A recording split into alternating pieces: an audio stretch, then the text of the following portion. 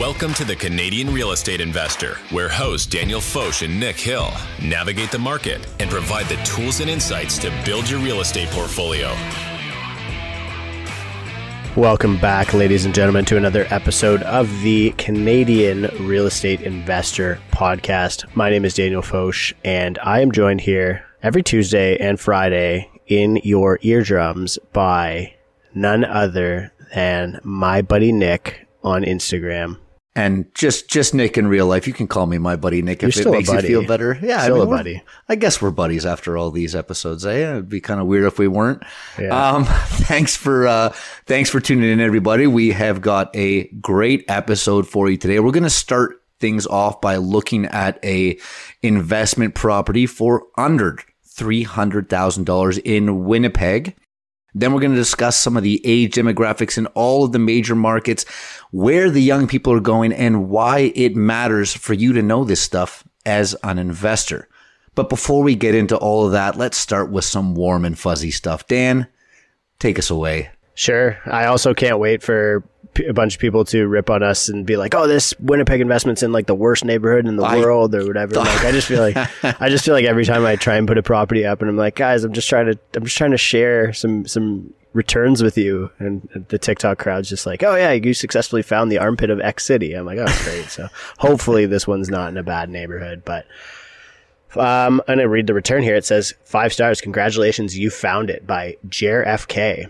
Not to be confused with JFK, on February 17th, 2023. This podcast delivers a continuous wealth of information in regards to investing in real estate. You will enjoy the host's no-holds-barred extreme X Games approach. No, just kidding. That was the X Games part wasn't in there. No-holds-barred approach to giving you the information that you need to have, or the information that you need to have before making a move in the real estate space. Their honesty is refreshing, and the delivery is on point. You could be renting, buying, or selling. You could own multiple properties, or simply thinking about your first. Either way, this podcast is a must listen and something that you should share with your friends. We didn't even have to say it ourselves. Please share it. Tell all your friends. That's a really good review. I love that. That really very sweet. Hits the nail on the head. I couldn't describe our own podcast better than JFK did.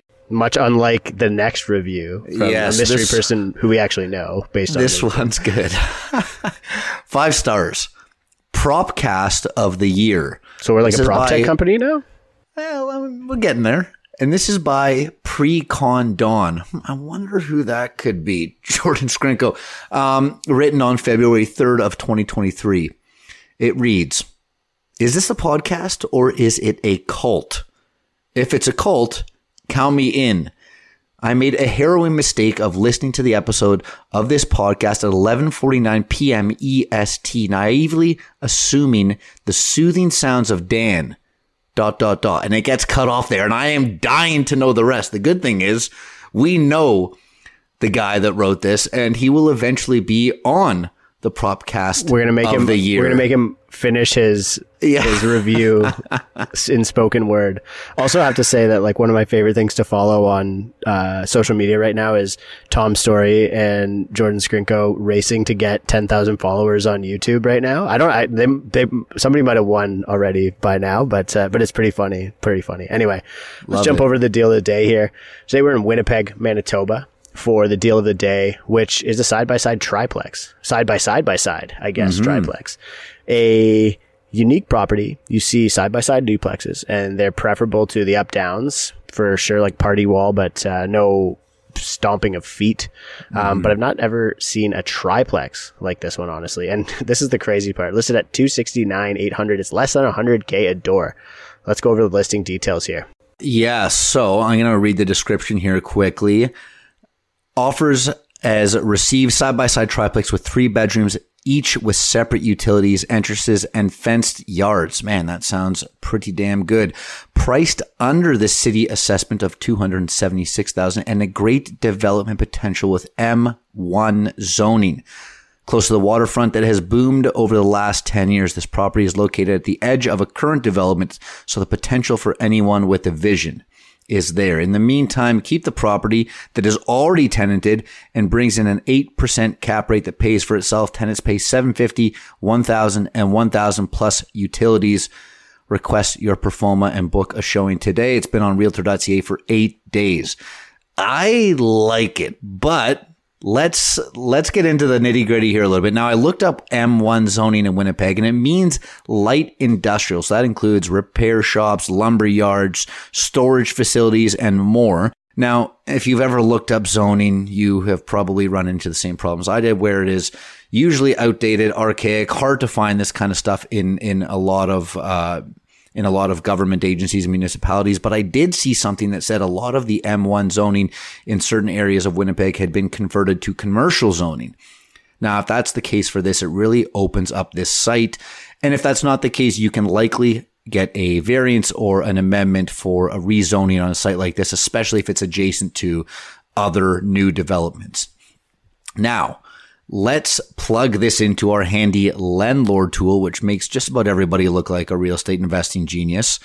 What we're going to do is I'm going to go through the details of the deal, and then Dan is going to go through the first year metrics and the 10-year metrics. We're going to have a little chat about whether we think it's a good deal or not. Dan, anything to add before I start? Yeah, there is. So when I saw the M1 zoning, I was like, I have to Google this thing. I got to see, like, I have to look at the aerial on, because I was joking before about like people on TikTok being like, oh, like this place is in the horrible area. And like, I mean, the reality is like, if you look at this property, it's like, it's a residential holdout in basically an industrial, and the word industrial kind of sounds like, you know, like there's people like smelting aluminum around the building and stuff. But like next door is like a heating and cooling business. There's a church nearby. There's an auto body shop. There's Painters and Allied Trades Union building. There's a child care center. It's not a stable residential area, right? Like this would be probably so. Interesting discussion. You know, one of the last episodes we were talking about how low residential vacancy is in different cities across the country, but we've also talked several episodes ago when we were reviewing reports from CBRE and Colliers about how low industrial vacancy is across the country. And this is kind of one of those, like, you don't really see opportunities like this that often, where you have you get multifamily stability today, and you get the upside of maybe potentially developing this into a small industrial facility in the fullness of time because it has that M1 zoning.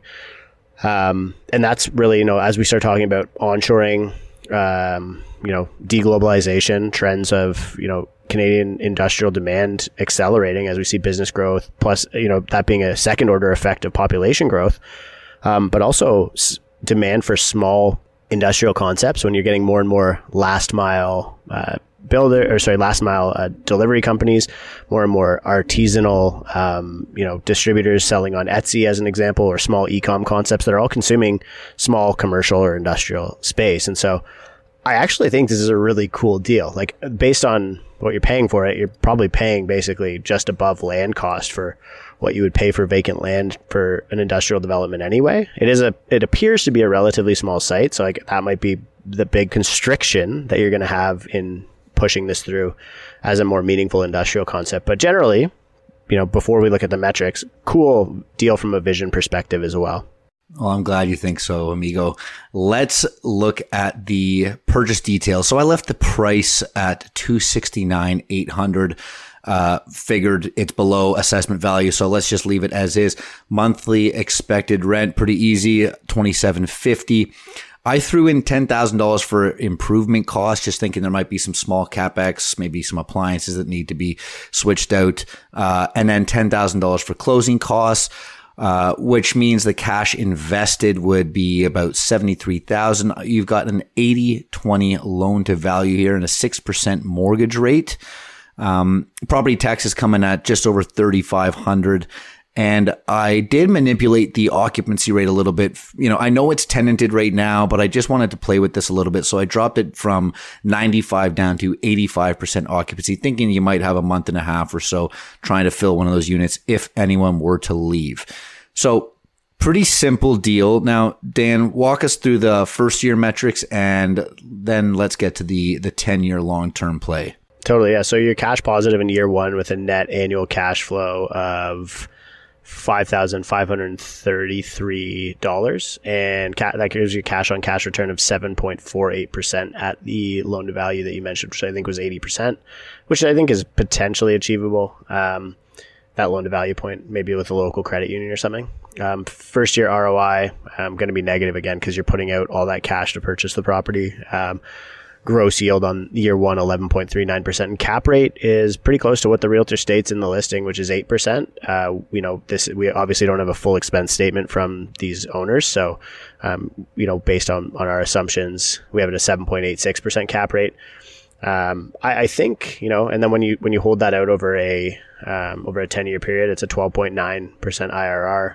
I like the deal. Like it seems fair to me. I actually think probably the occupancy rate that you put in might be actually a little bit low, just because one of those units is $750. Like you actually probably have rental upside. Like you see, okay, let's assume all 3 units are identical. They're all 3-bedroom townhouses basically, unless it's the middle one because it's missing exterior windows on the outside. It has 2 party walls.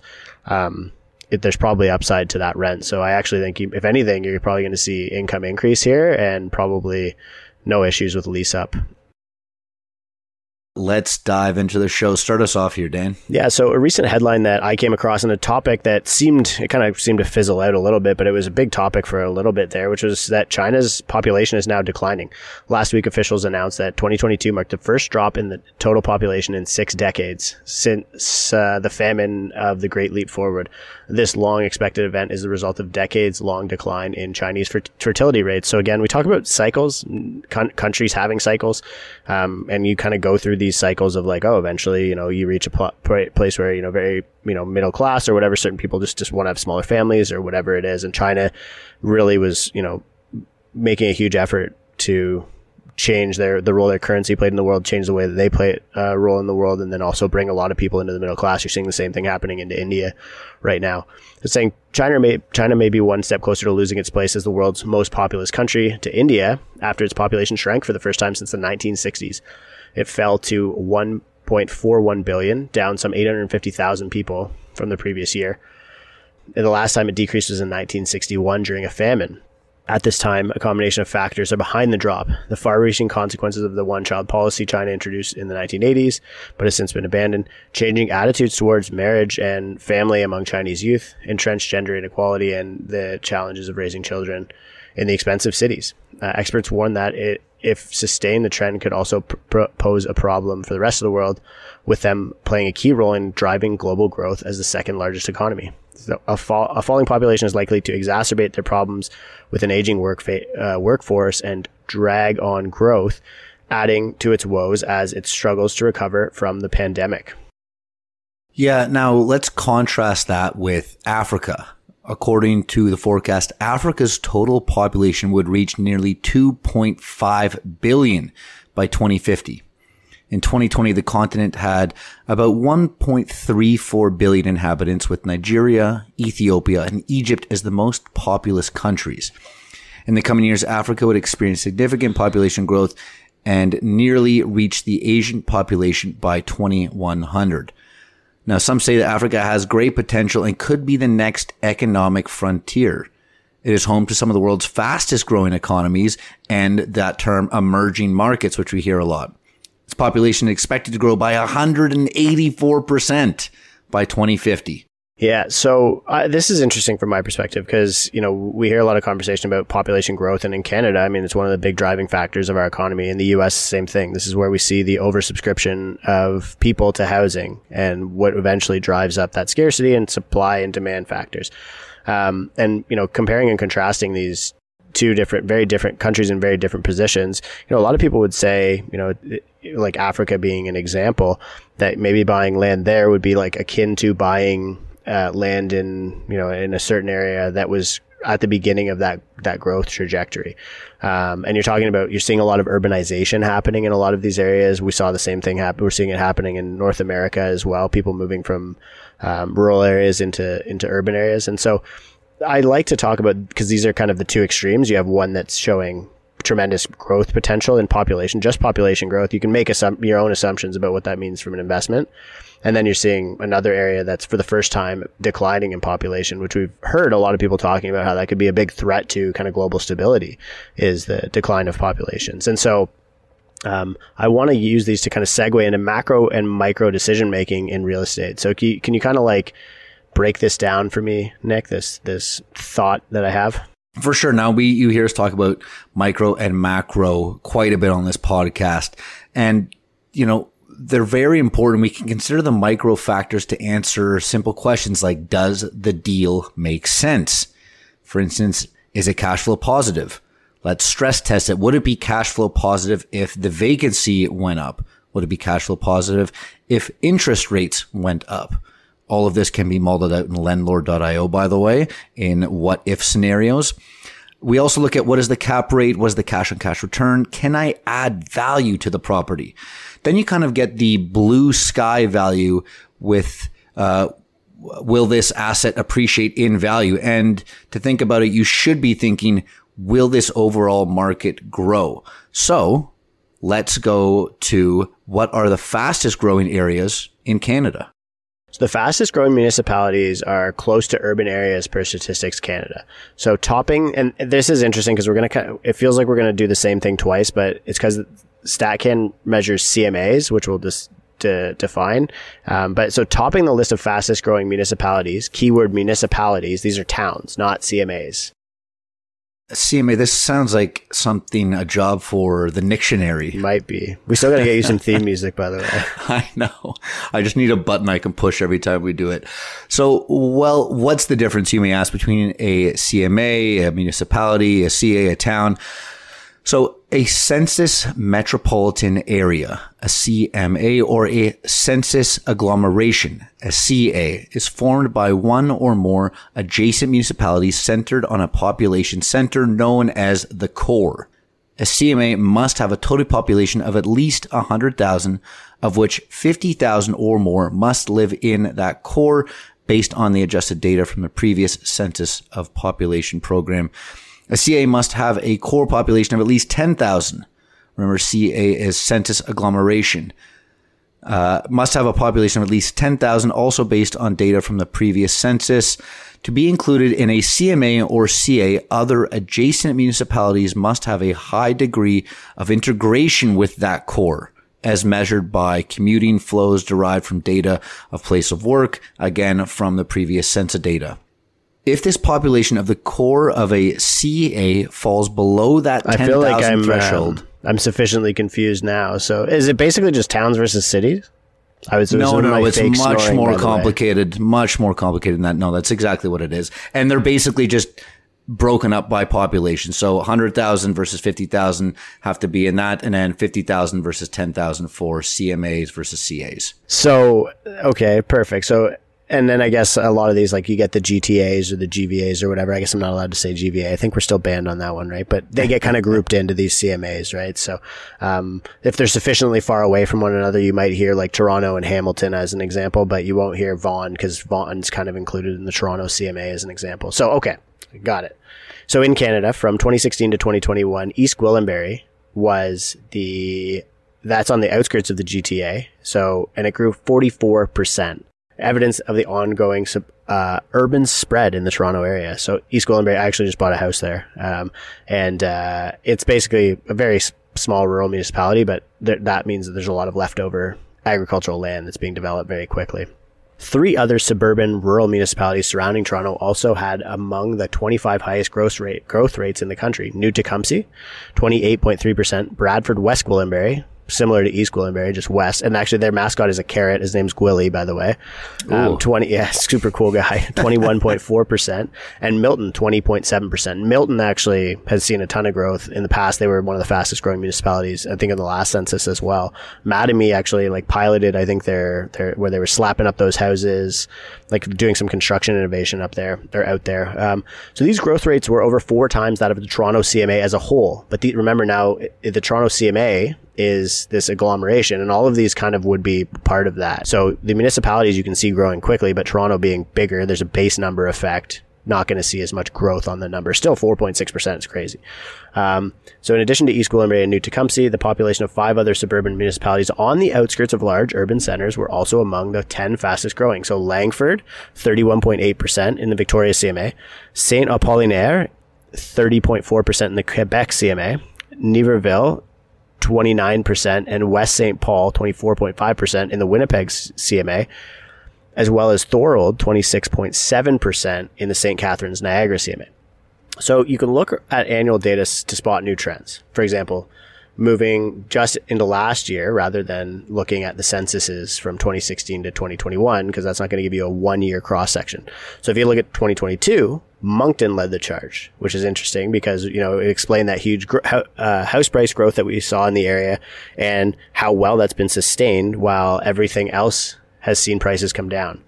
Halifax is the second fastest growing urban region in the country in 2022 after Moncton, according to that StatCan data. And that municipality grew by 4.4% between July 1st, 2021 and July 1st, 2022. So that's the same, almost the same growth rate that Toronto saw between 2016 and 2021 censuses.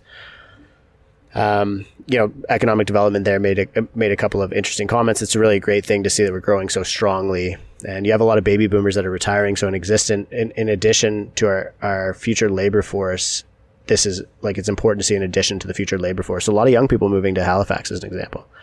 So you can also look at CMAs or census metropolitan areas rather than municipalities, let's call them. So Canada grew for 5.2% for context. I'm just going to read a couple of stats here because I don't want to, you know, but Kelowna grew 14%, Chilliwack 12%, Kamloops 10%, London, Ontario 10%, Nanaimo, BC 10%, Kitchener-Waterloo, Cambridge 10%, Oshawa 9.3%, Halifax 9.1% in that time, Guelph 9%, and then Moncton again 8.9% in that 2016 to 2021 timeframe.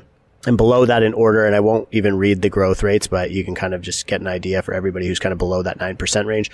Ottawa, Abbotsford Mission, Barrie, Victoria, BC, Saskatoon, Belleville, Brantford. Edmonton, Alberta grew at 7.3%, which actually surprised me. It outgrew Calgary at 6.4%. Winnipeg grew 6.6% for context. I'm going to read a couple of the ones just to give every province a shout out here. Fredericton, 5.8%. Regina, 5.3%. I know I said I wouldn't read all of the growth percentages, but I'm actually finding this like super fascinating. Montreal and Toronto were tied at 4.6%. So to create some context there, your two larger cities.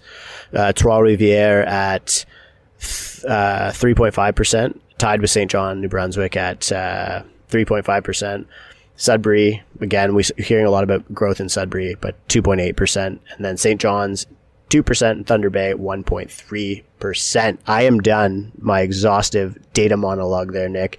So now let's give a shout out to some of our friends here at Zolo by reading a little bit of what they mentioned. And then I think we'll get to age as well. Yeah, I mean, look, before we move on, just fascinating to see all the different growth rates across the country. And you know, kind of makes me feel pretty bullish overall that we're seeing this growth in all these different places. But let's get to the Zolo article here. The fastest growing cities in Canada are all small cities. That's from Jordana Kay and our friends at Zolo. So thanks for putting out all the great content over there. Rural growth has outpaced urban growth for the first time since 1966. Now, could we see a return to normal as we start to return to the office? Question mark. Yeah, it's, I mean, it's a good question, right? Like, are we going to see a reurbanization of demand, or is that suburbanization here to stick? Like, I remember I had listened to, I can't remember her name, but The Economist or one of the principals at FirstNat, and they were saying they're not modeling the expectation that they think that everybody who suburbanizes is going to move back. But right now, I mean, the city seems hot. Like, all of the cities seem hot on the demand side. So it is interesting. It does. And you know, I can comfortably say this, and Dan, we've talked to a lot of people in the commercial office space and even some of the larger landlords. And there seems to be this general consensus that people are going to return to the office. It might not look the way it did before. You're not expected to be there 9 to 5 or 8 to 4. But you might be expected to be there 3 days a week. I mean, we don't have these major office towers in central business districts for nothing. And, you know, let's turn them into, condos or apartments, and use them to fight the housing, crisis that we're in. Well, that's not really a sustainable idea. So I do think there is going to be a major return to office over the next few years. And I do think that's going to definitely change the patterns and migrations that we've seen. Anyways, let's get back to the article. Yeah. Before we do, what are we at on I think we're at 42% for Toronto office occupancy, which is trailing the US, I believe, right? So I think US offices are at 50% occupancy now. Toronto is the only market tracked in Canada, by the way, but I think we're at 42% return. So 42% of pre-COVID occupancy levels. So it'd be interesting to see how it shakes out. I agree. And we could debate this one, you and I think. As Canada's population grows, so does the number of people living in rural areas. For that reason, according to the new report from Stats Canada, the proportion of Canadians living in rural areas has grown for the first time in over 50 years. While this growth is happening all across the country, some provinces and cities are seeing more significant changes than others. Ontario, for example, is home to several of the fastest growing cities in Canada. Now, overall, the number of Canadians living in rural areas grew by 0.9% between July 2020 and July 2021, while those living in urban areas decreased in many cases, up to minus 1.1%. Moreover, rural growth has outpaced urban growth for the first time since 1966, and that might be a trend that is here to stay. 4 of Canada's top fastest growing regions are in Ontario's cottage country, which is kind of crazy. Therefore, the migration of people toward towns and cities in Ontario's cottage country is one of the most exciting pieces of information seen in that 2021 census data. As a result, these popular tourist towns are now transforming from holiday homes to year-round homes for many of the people that decided to make that move.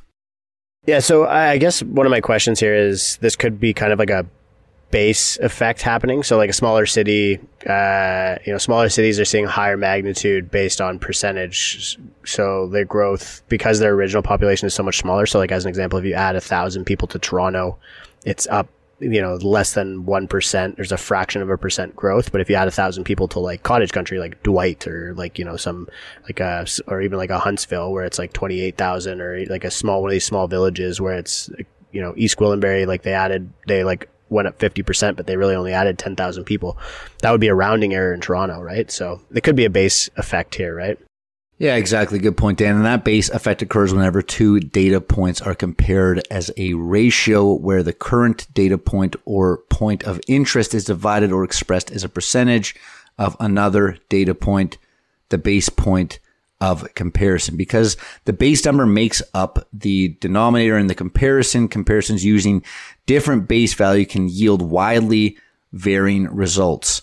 If the base has abnormally high or low value, it can greatly distort the ratio, resulting in potentially deceptive comparison. And that's exactly what you were talking about, Dan. I just said it in a much more complicated fashion. That's what you do, man. You complicate things. Like your Facebook relationship status is it's complicated, or I'm complicated. And if you actually want to like a kind of an interesting further reading on this, is a cool book called How to Lie with Statistics. Really, really quick read. It's like a tiny little book. Cool one to have laying around for like a toilet read as well for your guests. But it just shows like how data can easily be skewed and how biases are often used by reporting agencies, or, now in the world of clickbait headlines, very much a thing. Should we jump over to age? Because I think this is an interesting discussion. So I'm just going to read this list here. Median age of the resident population of Canada by province. So we're going to start with provinces. So Newfoundland and Labrador, 47.8 years old. Now, remember, Newfoundland and Labrador is the only province expected to contract in population by 2050. We covered that on a point quite a bit. I think it's Housing for 500,000 Immigrants episode, but still not seeing population growth. So they're barely contracting, but they're not seeing growth. Everywhere else that on this list is growing. And so think about that when we're reading this, because everywhere else is younger. New Brunswick, 45.7. In Nova Scotia, 44.2 years of age on average, median. Quebec, 43.1. British Columbia, 42. PEI, 41.7. Ontario, 40.4. Yukon, 39.5 median age. Saskatchewan, 38.2. Alberta, 38.1. Manitoba, 37.7 years of age at the median. Northwest Territories, 35.8 years of age, and Nunavut, this is crazy, so much lower. Nunavut, 26.9 years of age at the median. Current Canadian median, for context, is 41 years of age. So why does this matter?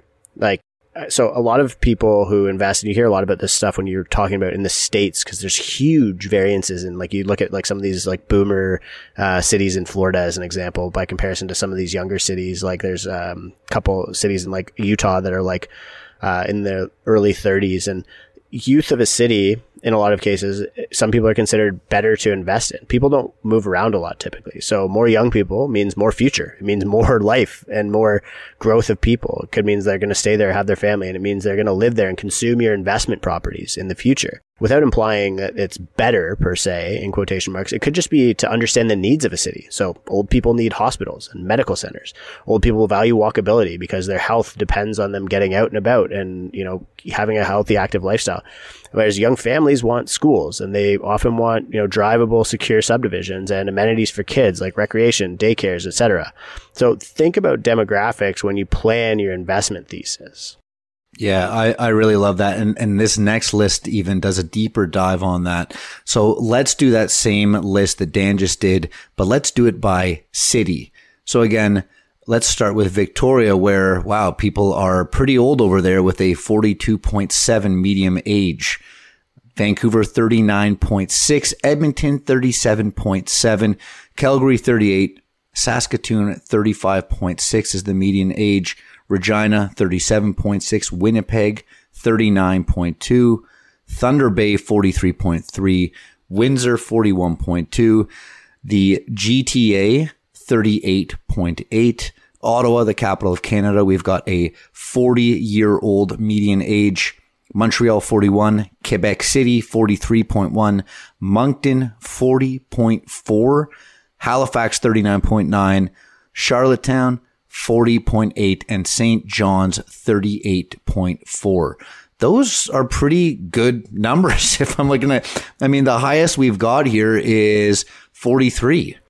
Yeah, and it is an interesting reflection. It kind of shows you that the youthfulness is really migrating more towards those cities, because those are all under their provincial averages. So St. John's, as an example, almost 10 years under the provincial average of Newfoundland and Labrador of 47.8 at 38.4. So youth is getting concentrated more and more into cities, because young people, I mean, a lot of it's like, we need to be close to jobs. We want to be close to potential mates. You want to be close to, high concentration of things that we need for that upward mobility. So, but the other piece is a lot of it's affordability, right? Smaller units, being able to be closer to the higher paying jobs. And then the other thing is lifestyle choices. People, when they need families and more space, they go to places where they can get that. They suburbanize. And so we haven't necessarily seen that happen in a meaningful way yet with the millennial generation, kind of just starting. And maybe it won't for the most part. Maybe you'll see fewer households with children in the millennial generation, but the data hasn't really explained that whole phenomena yet. But the big question, I think, in that list is Canada's population getting any younger? Because that would make us a bit of an outlier in the world. A lot of populations are aging. The median age, and this has the potential really to save the longevity of an economy. You hear about aging populations being a threat. The median age of people living in Canada in 2022 edged down to 41, the first decline in more than 5 decades. Crazy to hear that. According to data released by Statistics Canada, the national agency, the median age had climbed steadily from 26.2 in 1971 to 41.1 last year. Isn't that crazy? As the population ages. But you look at 1971, I mean, there was so many, that was when our 10, 20 years after our parents' generation was born. And so there were so many kids. The baby boom literally was happening at that point, right? So very interesting from my perspective to think about. Yeah, very cool. Now let's look at the prairies. We got Regina and Saskatoon. These are two of the youngest cities in Canada, with people under 15 accounting for 19 and 19.1% of their respective cities. Crazy. So I guess the question becomes, like, does that actually mean that there's just like a lot of kids there? Like maybe people are having more kids on average than other cities? Or, and as an investor, do you think that more and more of those kids will grow up and stay there? And then I guess another thing to be thinking about is, like, what, as an example, is Canada's fastest growing age group? Yeah, I mean, by 2050, the 85 and older population could reach more than 2.7 million people, as the last cohort of the baby boomers born in 1965 hits their 85th year, turns 85. Happy birthday, everybody. Now, where do most of the millennials live in Canada, Dan? So millennials are a generation that accounts for the largest share of the working age population, 33.2%. and those are aged 15 to 64. That's what the working age population is. People aged 15 to 64. Millennials outnumber baby boomers in Alberta, 23.3% versus 21.4%. In the Yukon, 25 to 24, and Northwest Territories and Nunavut, which is crazy. So these are your, your areas where populations are skewing. So I guess you have to think, do a cross section of that with maybe Alberta and with those other areas and say, okay, well, we know there's a lot of young people there. Are they staying, or is that area seeing a net migration out or net negative migration of population in those areas? Or is that something I can expect those people to stay there and grow within that population? Mm-hmm. What about the biggest cities in Canada on that note? Do you know what they are? Try and give me some of the top 10 in order. I feel like it feels logical, but then you kind of get surprised. So it'll make our listeners feel better anyway if you get them wrong. So don't worry. Okay, I'm going to start us off at the center of the universe. Obviously, Toronto being the first. I think after that, it would be maybe Montreal, Vancouver, Ottawa, Calgary, Edmonton, and then it's probably Hamilton. Okay, so how am I doing so far? All the names are in there, but the order's way off. This kind of stuff by now. Well, Vancouver's a confusing one because it does have kind of like it has the greater Vancouver area, and so it is like a little bit different. But so the list will surprise you when we get to it. But read me this cool headline, because this one just came out from Statistics Canada, which I like.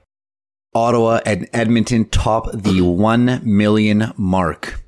Congrats, guys. There you go. The municipality of Toronto, up 2.3%, the largest in the country, had a population of almost 2.8 million people. Well, Montreal plus 3.4%, Calgary up 5.5%, Edmonton up 8.3%, and Ottawa up 8.9%, topped the 1 million mark. Edmonton and Ottawa surpassed the 1 million mark between the 2016 and 2021 census.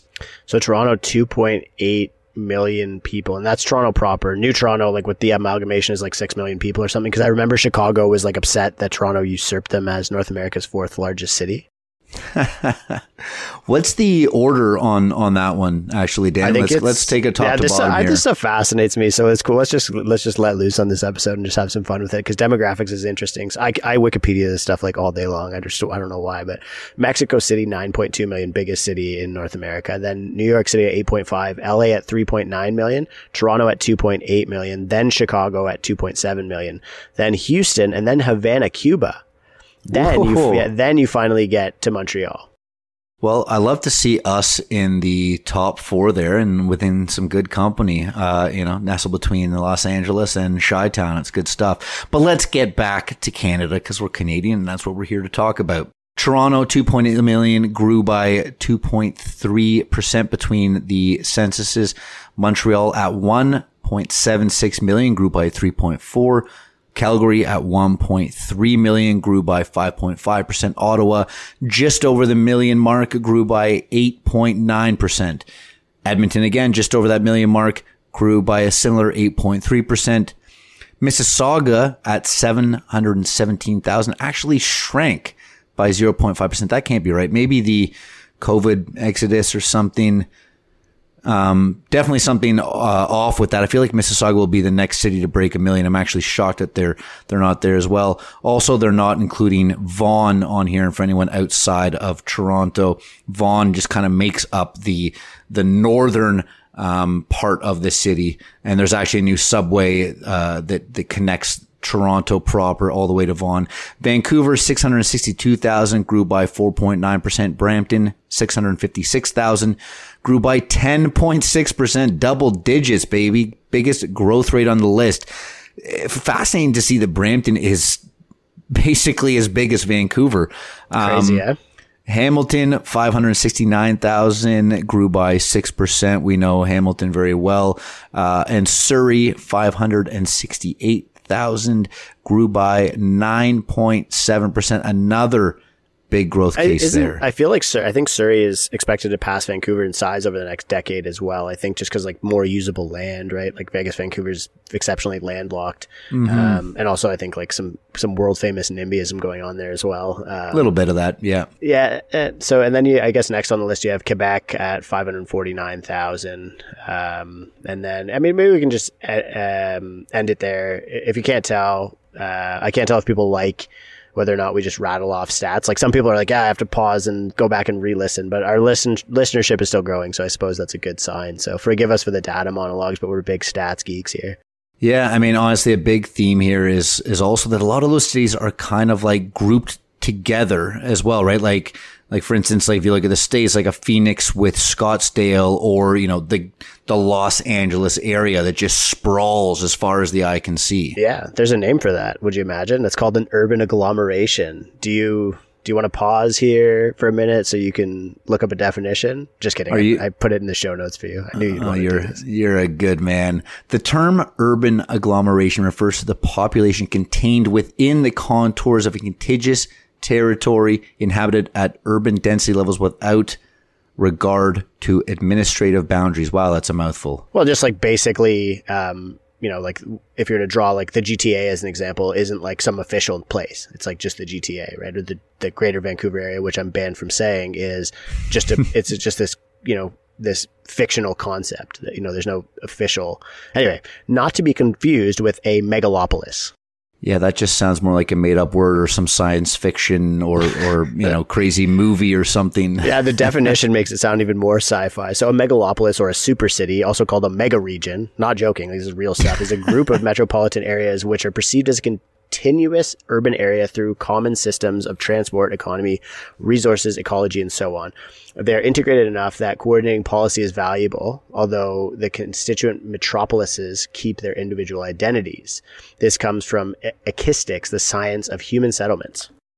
Okay, what is that? Give me an example. Can you spell it? Can you please use it in a sentence? I can't, but basically megalopolises are the large places you can see all lit up from space at night that look connected, like the Nile River Delta in Africa. There's one called the Great Lakes megalopolis, which a lot of our listeners are probably within. There's a Quebec City Windsor corridor, and also this Great Lakes megalopolis. They kind of blend together, which includes like Quebec City, Windsor, Montreal, the GTA, Kingston, Cornwall, etc. But also U.S. cities like Buffalo, Chicago, Cincinnati, Cleveland, Rochester, Pittsburgh, Toronto, Montreal's on there. I always wonder if the growth of Canada will actually be bullish for some of these forgotten about U.S. markets like Detroit, Buffalo, and much of Ohio. There's another one on the Gulf Coast. All of Southern California, as an example, is a megalopolis. There's one called the Northeast, which is kind of boring, but it's basically just like the Hudson River area around New York City, Washington, Boston, Jersey, Baltimore, etc. And then there's Florida. It's literally just called Florida. I guess all of Florida is a megalopolis, which is just old people and partying, basically. And then there's the Texas Triangle, which sounds like a wrestling move. I love it. Austin, Dallas, Fort Worth, Houston, San Antonio. And then there's also this West Coast one called Cascadia, which kind of includes Vancouver, a little Pacific Northwest-y, although I think we had somebody also comment that we're not supposed to call Vancouver part of the Pacific Northwest. That one really upset you, actually, didn't it? You were Googling that one, like the official dialogues. Hopefully they said they aren't listening to the show anymore because we called Vancouver the Pacific Northwest, but hopefully they hear this. Yeah, look, I mean, fascinating stuff. I think the best way that you described it was stuff that's visible from space, right? Everyone can relate to that. You've seen those pictures of, you know, of the globe lit up at night, and, you know, it makes a lot of sense that people tend to live close to borders and close to water. And that's where a lot of these megalopolises and mega regions are. Now, we're at the end of the episode here, Dan. So I wanted to have a quick chat as to why youth in a city is so important for investing. I think that goes back to something that's come up a lot that we've talked about, which is jobs and the workforce and the effect that has on that economy, the macro economy and the micro economy of that area. So do you want to maybe close us out here with why that's important and why as an investor you should be focused on demographics and why a youthful demographic and a youthful population is probably better than an aging or aged population? I mean, I might not be super qualified to talk like broadly about the major consequences of this stuff, but I think it's like pretty self-explanatory. Like if your tenant pool dies and starts to, it's like maybe the best example I could use is the Chevy Corvette as an example, right? I love it. Their pool of C7 Corvette, one of the coolest cars from my perspective, really, really sexy car, but they switched it to a rear mid engine because they wanted to appeal to young people, because the average age of a purchaser was like 55 years old. So like their average buyer was literally dying off. If you're a landlord who's catering to the same people, midlife crisis dudes who want to drive a sports car as an example, then come on. Yeah, I'm going to get a C7 when I have the money, honestly. So I'm not the kind of guy who would make fun of a Corvette. Maybe if it's yellow, but anyway, you don't want to be creating product to or serving a product to a market that's dying off, literally dying off, right? So youth helps, because if you think in terms of mortgage terms, like it takes 25 years to amortize a mortgage. If the average age of your population of the area is, look at the city of Buffalo as an example. Like city of Buffalo was like over 1 million people, I think, like during the Industrial Revolution. It's like down to like 500,000 people. So, the housing scarcity before was probably a lot higher than it is now. And housing scarcity, we know, drives the rents up. And it also drives prices up, and it also makes cities better and growing and creates more economic opportunity. And so, thinking about these urban agglomerations is actually an interesting way to look at it, because you start seeing things like distribution centers. So Cornwall would kind of fall into that. We like investing in Cornwall. No surprise there. We talk about it all the time, but it makes sense because it's in the urban agglomeration of Ottawa and Montreal as an example. And if you think about the urban economics of that, they're putting distribution centers for Walmart there because it's close to both of those markets and it's a cheap place to get real estate. Now all of a sudden there's jobs, distribution jobs, last mile delivery in the industrial space, huge trend that's happening in real estate right now.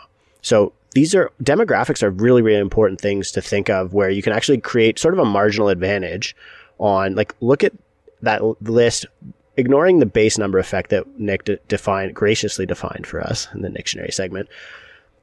What other reasons would you see higher growth in places like Edmonton than you would in Toronto, as an example? Could it be that people are more attracted there because they can afford to live there, that the income to price distribution is higher? Start looking at these things and forming investment theses. Like, our job here isn't to go and say, buy a property in this area. Like, we're not gurus and saying, like, everybody's investment thesis can be different, and you have to start at the highest level of thinking that you possibly can to reverse engineer exactly what the right product is for you. Maybe you want to buy healthcare properties adjacent to hospitals because you're bullish on baby boomers, and you know that they have the most income, because we know that they have the most disposable income or most wealth, and so they're going to pay the highest rents, and you want to maximize the rents even though you know that they're dying off and you might not have a tenant pool in 20 years.